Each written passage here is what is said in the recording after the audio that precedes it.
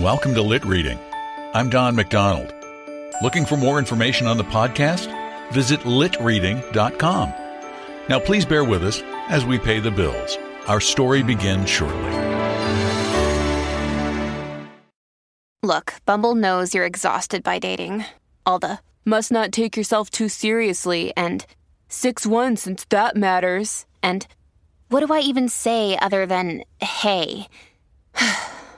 Well, that's why they're introducing an all-new Bumble, with exciting features to make compatibility easier, starting the chat better, and dating safer.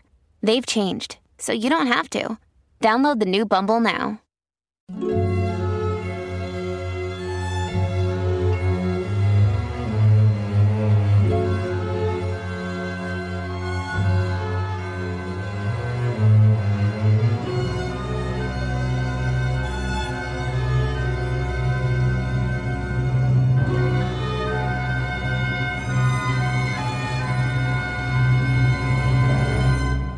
Welcome to Lit Reading.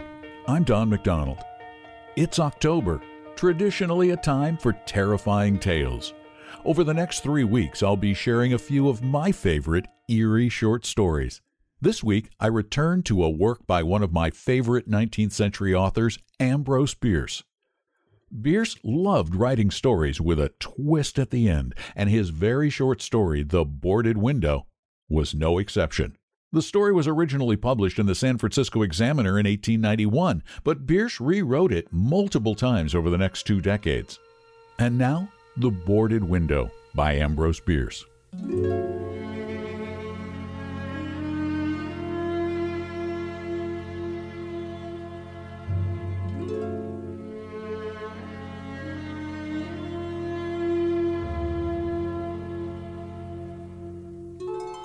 In 1830, only a few miles away from what is now the great city of Cincinnati, lay an immense and almost unbroken forest. The whole region was sparsely settled by people of the frontier, restless souls who no sooner had hewn fairly habitable houses out of the wilderness and attained to that degree of prosperity which today we should call indigence, then, impelled by some mysterious impulse of their nature, they abandoned all and pushed farther westward to encounter new perils and privations in the effort to regain the meager comforts which they had voluntarily renounced. Many of them had already forsaken that region for the remoter settlements, but among those remaining was one who had been of those first arriving. He lived alone in a house of logs surrounded on all sides by the great forest, of whose gloom and silence he seemed a part, for no one had ever known him to smile nor speak a needless word. His simple wants were supplied by the sale or barter of skins of wild animals in the river town, for not a thing did he grow upon the land which, if needful, he might have claimed by right of undisturbed possession. There were evidences of improvement. A few acres of ground immediately above the house had once been cleared of trees, the decayed stumps of which were half concealed by the new growth that had been suffered to repair the ravage wrought by the axe. Apparently the man's zeal for agriculture had burned with a failing flame, expired in penitential ashes. The little house, with its chimney of sticks, its roof of warping clapboards weighted with traversing poles, and its chinking of clay, had a single door, and directly opposite, a window. The latter, however, was boarded up. Nobody could remember a time when it was not, and none knew why it was so closed. Certainly not because of the occupant's dislike of light and air, for on those rare occasions when a hunter had passed that lonely spot, the recluse had commonly been seen sunning himself on his doorstep, if heaven had provided sunshine for his need. I fancy there are few persons living today who ever knew the secret of that window. But I am one, as you shall see. The man's name was said to be Murlock. He was apparently 70 years old, actually about 50. Something besides years had had a hand in his aging. His hair was long, his full beard was white, his gray, lusterless eyes sunken, his face singularly seamed with wrinkles which appeared to belong to 2 intersecting systems. In figure he was tall and spare, with a stoop of the shoulders, a burden-bearer. I never saw him. These particulars I learned from my grandfather, from whom also I got the man's story when I was a lad. He had known him when living nearby in that early day. One day Murlock was found in his cabin, dead. It was not a time and place for coroners and newspapers, and I suppose it was agreed that he died from natural causes, or I should have been told and should remember. I only know that with what was probably a sense of the fitness of things, the body was buried near the cabin, alongside the grave of his wife, who had preceded him by so many years that local tradition had retained hardly a hint of her existence.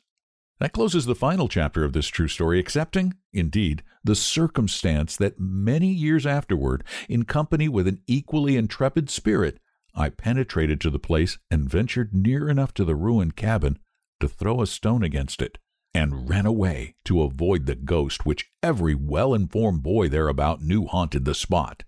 But there is an earlier chapter, that supplied by my grandfather. When Murlock built his cabin and began laying sturdily about it with his axe to hew out a farm, the rifle, meanwhile, his means of support, he was young, strong, and full of hope. In that eastern country whence he came, he had married, as was the fashion, a young woman in all ways worthy of his honest devotion, who shared the dangers and privations of his lot with a willing spirit and a light heart. There is no known record of her name. Of her charms of mind and person, tradition is silent, and the doubter is at liberty to entertain his doubt, but God forbid that I should share it.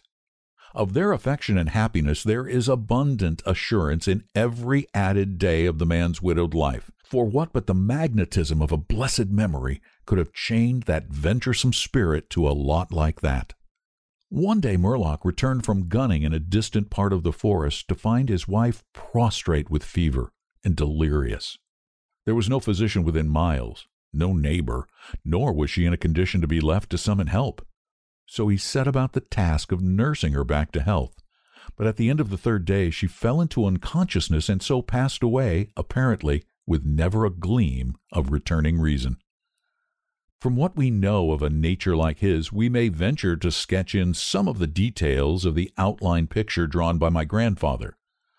When convinced that she was dead, Murlock had sense enough to remember that the dead must be prepared for burial. In performance of this sacred duty, he blundered now and again, did certain things incorrectly, and others which he did correctly were done over and over. His occasional failures to accomplish some simple and ordinary act filled him with astonishment, like that of a drunken man who wonders at the suspension of familiar natural laws. He was surprised, too, that he did not weep. Surprised and a little ashamed. Surely it is unkind not to weep for the dead. "Tomorrow," he said aloud, "I shall have to make the coffin and dig the grave, and then I shall miss her when she is no longer in sight. But now, she is dead, of course, but it is all right. It must be all right somehow. Things cannot be so bad as they seem." He stood over the body in the fading light, adjusting the hair and putting the finishing touches to the simple toilette, doing all mechanically with soulless care. And still through his consciousness ran an undersense of conviction that all was right, that he should have her again as before, and everything explained. He had had no experience in grief. His capacity had not been enlarged by use.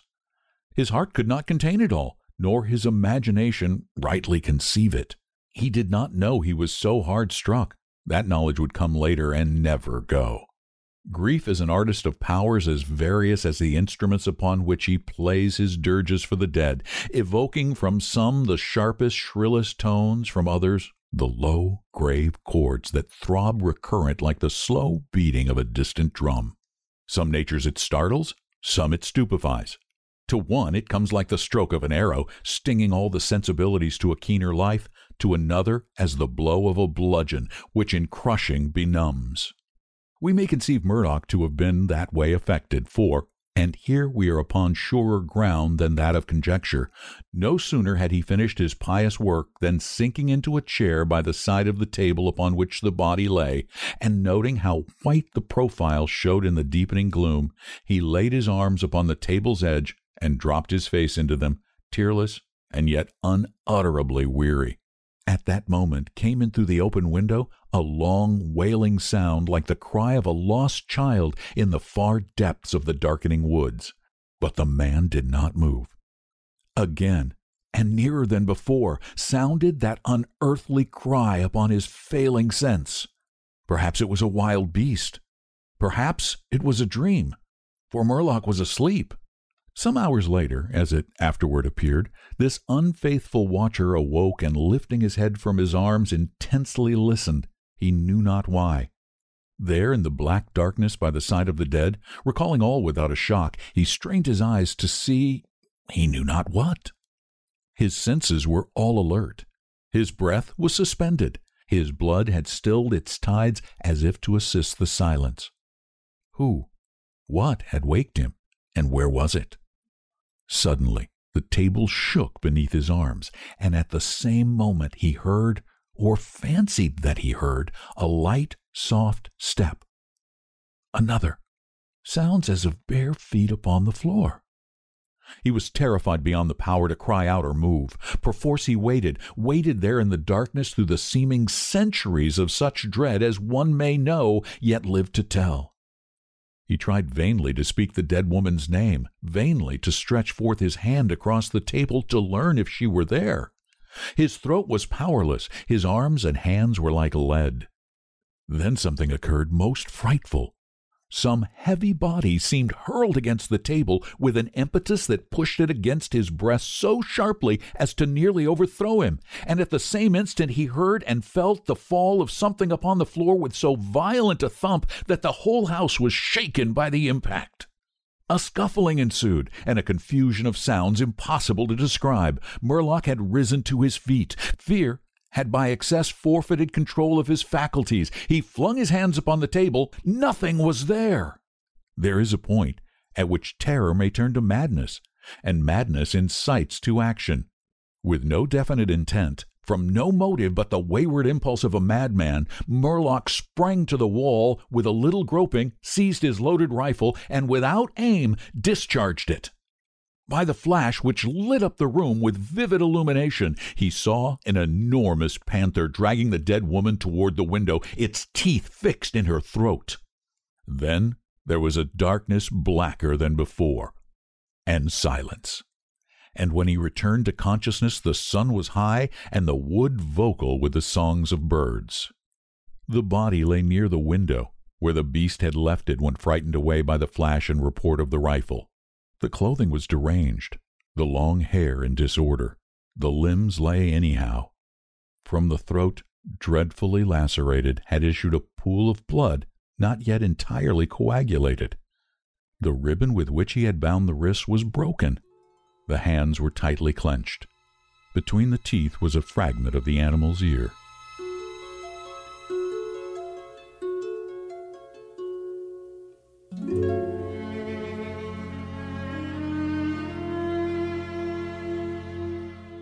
The Boarded Window is a great example of Ambrose Bierce's storytelling depth. Even the title has hidden weight, and the story, while simple on its face, lends itself to a variety of chilling interpretations. If you like what you hear, please subscribe to Lit Reading, tell a friend, and leave a review. Thanks for listening. I'm Don McDonald.